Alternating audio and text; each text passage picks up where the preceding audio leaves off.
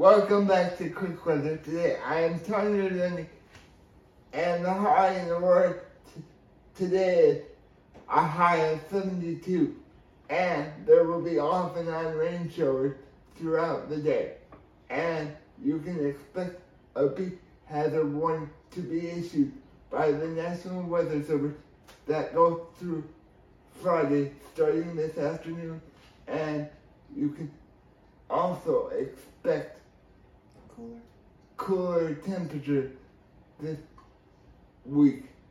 And in important news, I will not be here this Friday.